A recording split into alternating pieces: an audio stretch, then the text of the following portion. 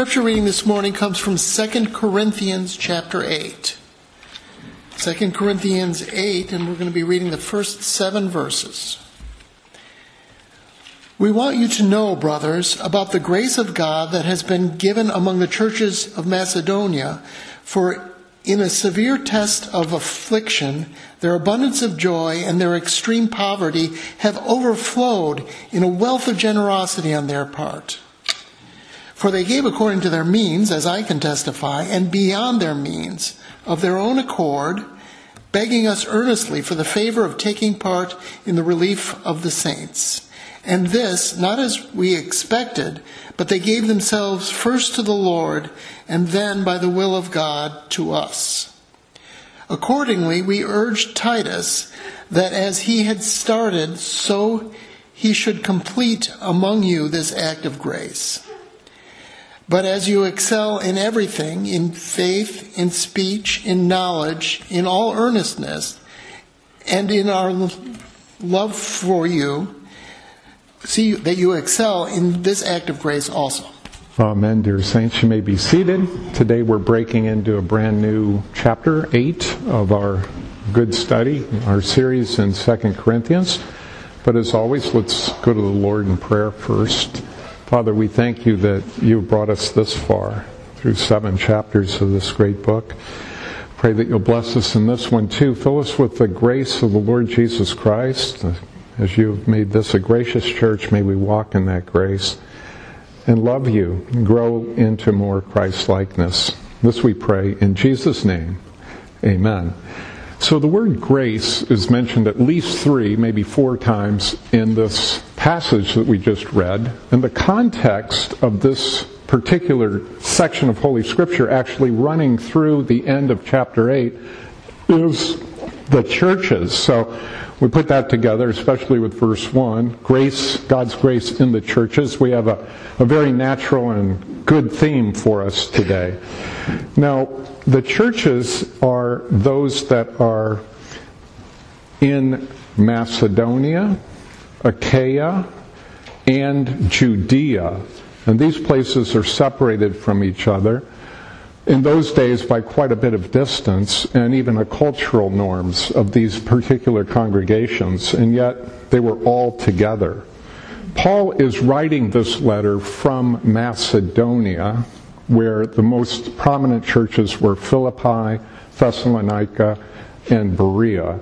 So he's about 150 miles north of Corinth, writing this letter. It's written to the church in Corinth, which is in Greece, Achaia of Greece, and it is in reference to supplying the needs of the saints in Jerusalem, the church there.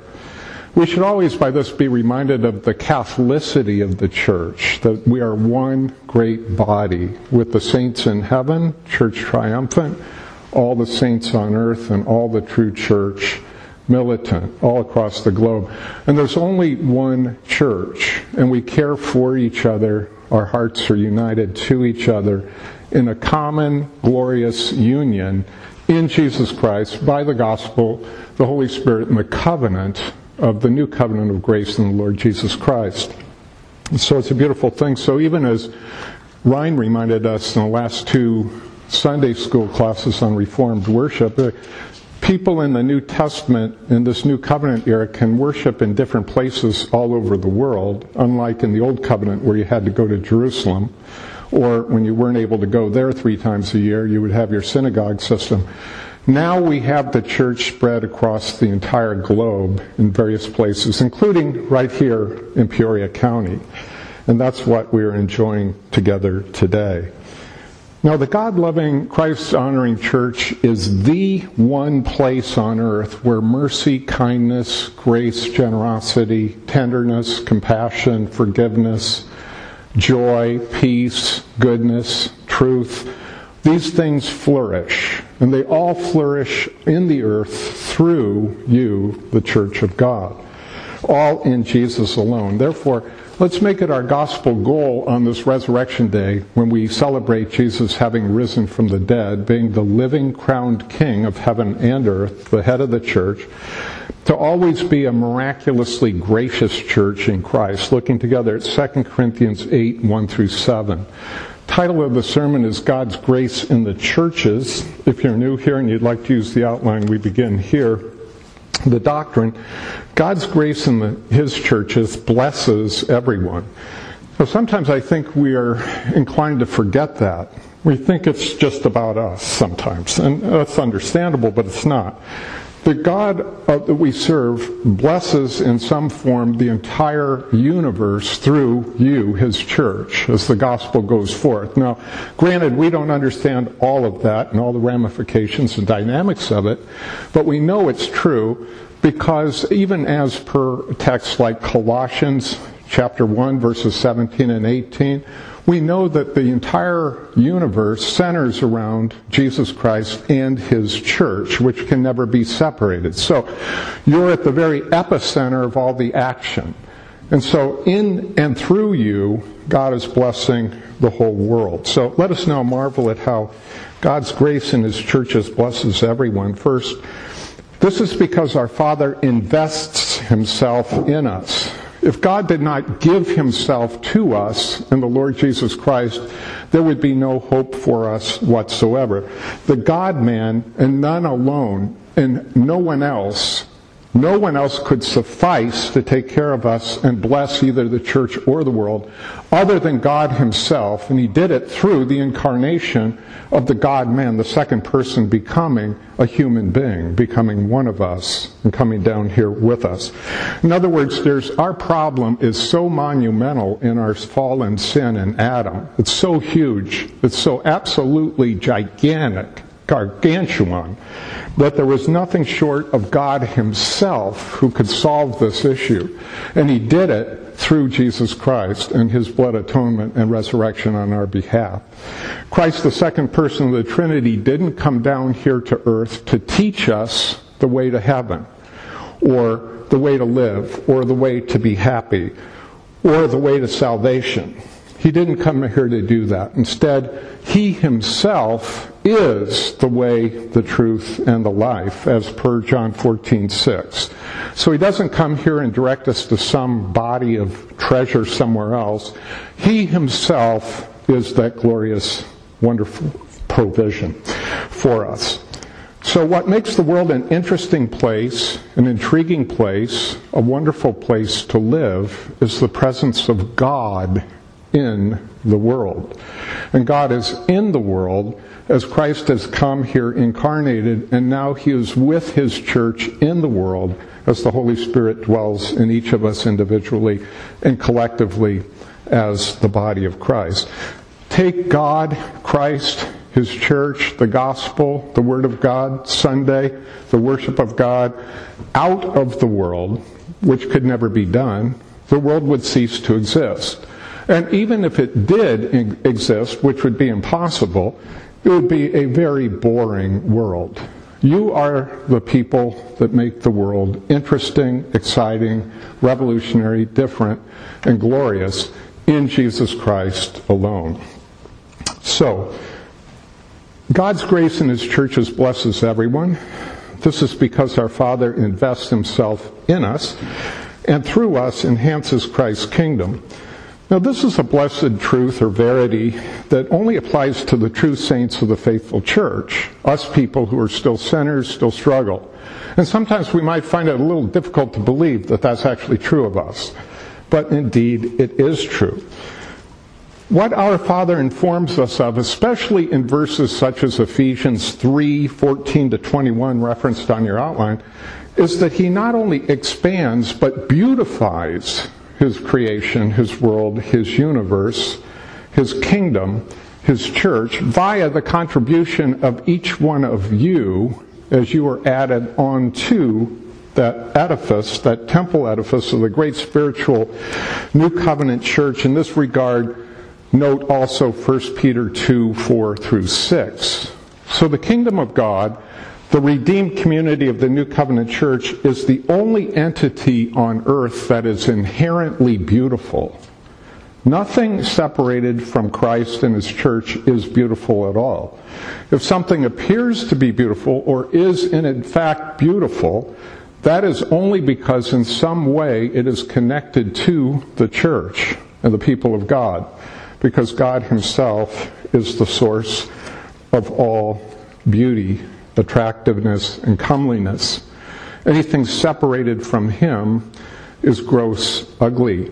So you saints of God, we need to understand this and comprehend it. Otherwise, we will never fully engage and appreciate the effulgent glory of our privileges here on earth as the adopted, atoned for people of God, whose blood, Jesus Christ's blood, has cleansed away all our sin and given us all this wonderful blessing that we're going to read of even in today's text.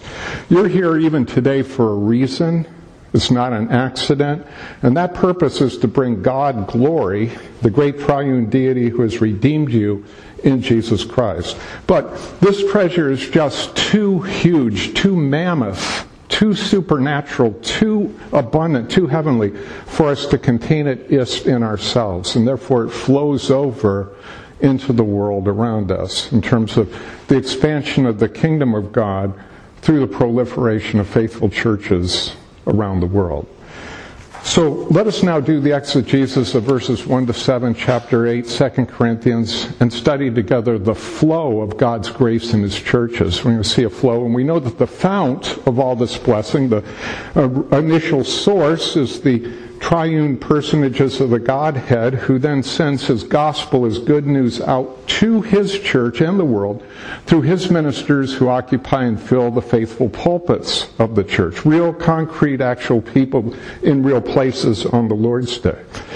And then from there we pick up this holy current or stream of love and grace and mercy that flows from the church, and we take that into the world. So let's see the flow of God's grace in His churches. First, miraculous divine love forms supernatural hearts, verses 1 and 2. We want you to know, brothers, about the grace of God that has been given among the churches of Macedonia. For in a severe test of affliction, their abundance of joy and their extreme poverty have overflowed in a wealth of generosity on their part. So as I mentioned before, Paul is in Macedonia, in one of these cities, writing this letter, and he's witnessing this himself. He's an eyewitness of this generosity and the poverty and the struggle that they had, and yet their extreme generosity in the midst of it. And these churches, Thessalonica, Philippi, and Berea, which I mentioned are north of Corinth by about 150 miles, were in themselves materially impoverished churches. Okay, it must have been a difficult time, difficult place at that particular moment in history, but they did nonetheless have a wealth of both joy and generosity. So we ought to ask the question, what can explain this? Nothing can explain this but the miraculous supernatural work of God through His church in the gospel ministry, the transformation that happens in new creatures by God through Jesus Christ, and the infusion and giving of the Holy Spirit to us to live and abide with us forever. Now, all of us as sinners, dears, are tending to cling to what we have, right? And we're naturally loath to be parted from it, especially when we ourselves have real, palpable, felt needs. But the gospel of grace in Jesus Christ frees our liberated hearts to bless others, especially in the church, who have needs. Now, this heavenly freedom is the result of a completely clean and clear conscience before God, whereby even though we know ourselves to be sinners, we have acknowledged ourselves with honor and honesty before God, and He has claimed us as His own, not because of us, but because of His own sovereign mercy. These completely clear, clean consciences unshackle our minds and hearts and allow us then, by God's grace, to open up and be abundantly kind to others, particularly the churches, those people that are already God's people, remembering the Galatians 6:10 principle that we're to do good to all people, but especially to those who are of the household of faith. So that's what we're seeing here in these churches in Macedonia. So the flow of God's grace in His churches, miraculous divine love, formed supernatural hearts that follow the heavenly pattern, verses 3 through 5. For they gave according to their means, as I can testify, and beyond their means, of their own accord, begging us earnestly for the favor of taking part in the relief of the saints. And this not as we expected, but they gave themselves first to the Lord, and then by the will of God, to us. Now, if you're a seamstress or you know how to use patterns, that's kind of the picture we're trying to work with here. There are three wonderful sections of this pattern. Verse 3, we behold reasonable, thoughtful, but very sacrificial giving on the part of these Macedonian congregations. Now, this is not irresponsible giving, that which by doing so would have left their own parishes in the lurch. It's not irresponsible giving, but it is generosity that undoubtedly pinched their own already limited conveniences. So it's pretty clear that they weren't in the greatest shape, materially speaking, and yet they insist on abundantly blessing others in much more need. And of course, the church that would be especially blessed here is the church in Judea or Jerusalem, where Paul and others would be taking the gift, and that comes out in this book and the book of Acts and other places as well. Now, the second part of the pattern, verse 4, we witness something that can only be explained by the Holy Spirit's work and influence, and that is this wonderful, sincere, heartfelt desire to partake in the relief of other Christians in need. Indeed, in Judea, and the Macedonian believers maybe had never met them, didn't know anything hardly about them, except, of course, they knew that the gospel started in Jerusalem and spread to Judea and Samaria and to the other parts of the earth. In fact, had begun to fill up the entire Roman Empire at that time. So perhaps these principally Gentile churchmen in Macedonia were especially grateful to their Jewish brethren for spreading that gospel all the way to Macedonia. And if you remember, Macedonia was in Europe, and Paul received the Macedonian call in the book of Acts, and he went to Philippi, and Philippi became the first European church. And Lydia, the seller of purple, was the first convert, and then the jailer, and then their families and their babies are baptized by Paul and Silas in the 16th chapter of Acts. So, and Philippi became a very precious church to the Apostle Paul. It was very close to him. And so, as well, undoubtedly, the church in Berea and also in Thessalonica. But one does get the sense that these Macedonian Christians would have been generous with any churches anywhere else in the world if they knew they had the need and they could help them with it. It's not like they felt like it was just one as opposed to another. And then the third part of the pattern, verse 5, more or less explains the whole thing. This wonderful big-heartedness of the Macedonian Christians was the result of their doing their Christianity correctly. They gave themselves, according to this text, first to the Lord, and then, quote, by the will of God, unquote, they gave themselves to the Lord's ministers, in this case Paul and his presbyterial companions. Now, again, this is a lovely template for church life, for Christian living. This sort of development, which we'll recap in a moment. Now, interestingly, at the beginning of verse 5, Paul very intriguingly admits that he and his companions did not actually expect this giving first to God and then to the ministers thing to happen. But unquestionably, they were all made very happy and joyful that indeed it did. So the miraculous divine flow forms supernatural hearts that follow the heavenly pattern, which inspire other parishes' generosity. That's that flow, again, moving through the earth. Verses 6 and 7. Accordingly, we urge Titus that, as he had started, so he should complete among you this act of grace. But as you excel in everything, in faith, in speech, in knowledge, in all earnestness, and in our love for you, or it could be your love for us, see that you excel in this act of grace also. So the Corinthian church had a lot more outward material and giftedness resources than did the dear saints in the Philippian, Thessalonian, Berean churches. They were famous for that. Paul talks about it a lot. They had a lot of material resources, but giftedness resources.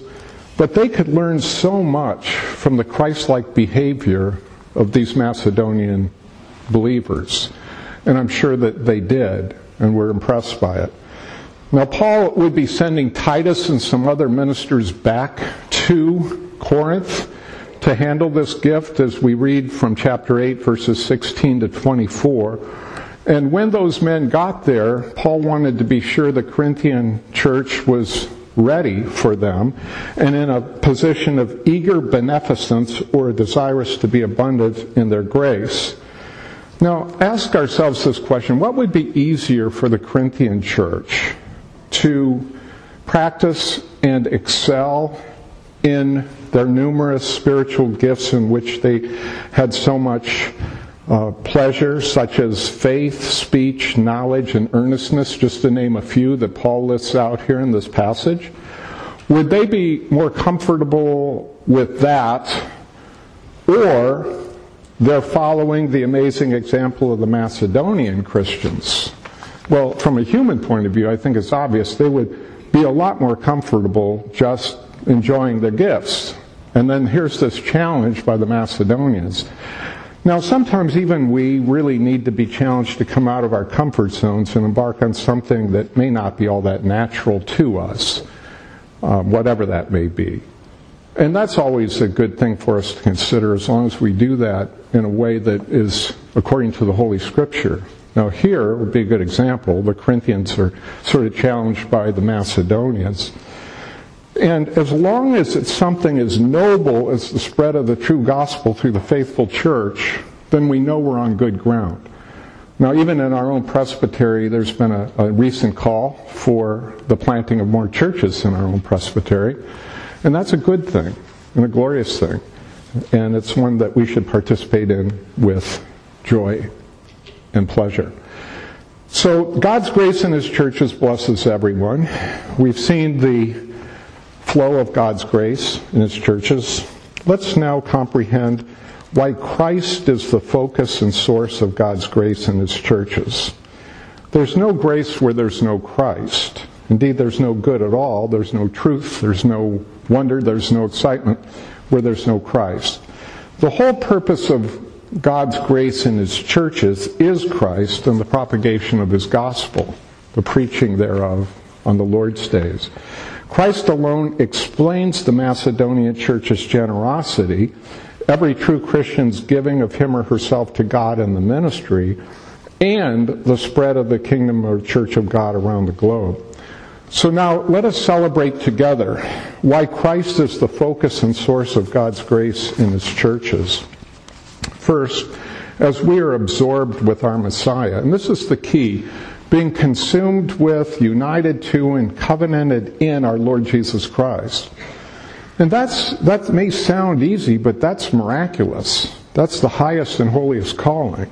The easy thing is what religion usually calls us to do, and that's just to do things.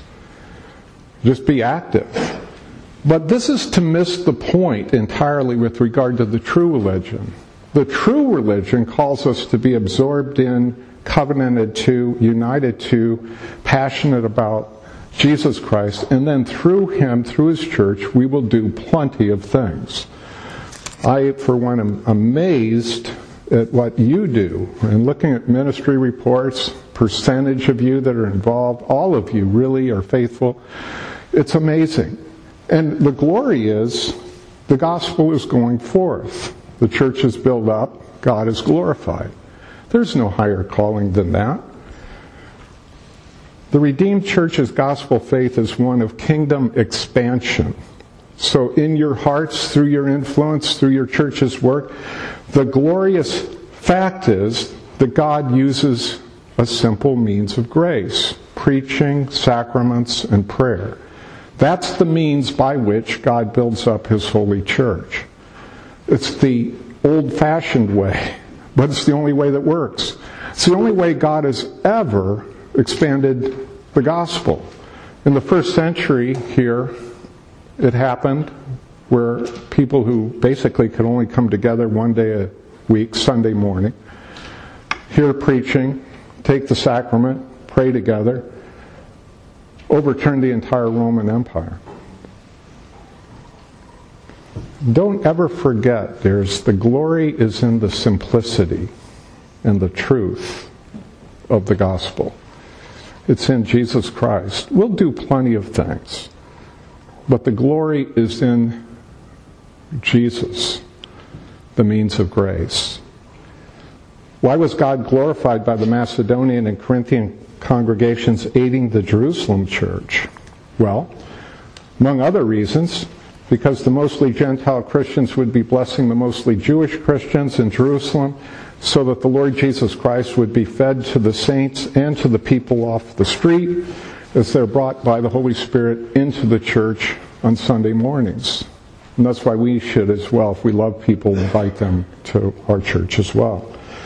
But all of this, is because by grace, God has made us to be enamored, not with a lot of things or a lot of people or a lot of dynamics, but with one human being, the immaculate one, the perfect one, the sovereign one, Jesus Christ our Lord, the second person of the Holy Trinity.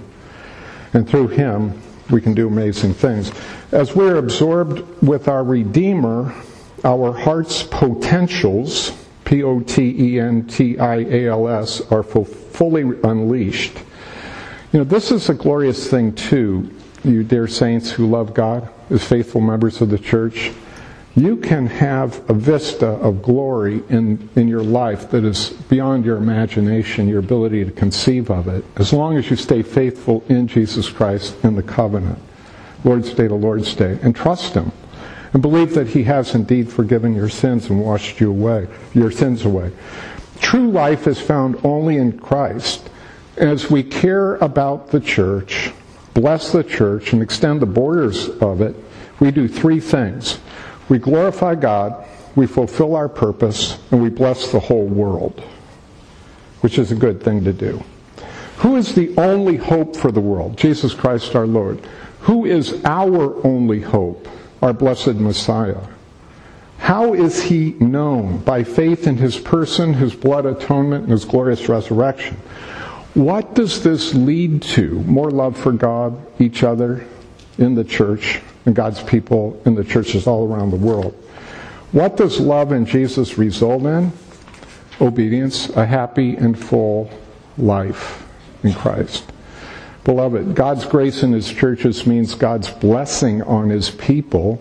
Let us be thankful, joyful for God's grace in his churches. Let's pray together. Father, we thank you for your grace in your churches. Thank you that this is a great example of it here, where the Macedonians in poverty wanted to bless the Judean church, and the Corinthian church would be encouraged to do the same thing. We thank you that you have just one church, and we're grateful to be part of it. We thank you that we have just one head, one baptism, one faith, one Lord, Jesus Christ. And we thank you in his holy name that you have given your grace to your churches in Christ alone, whose name we pray. Amen.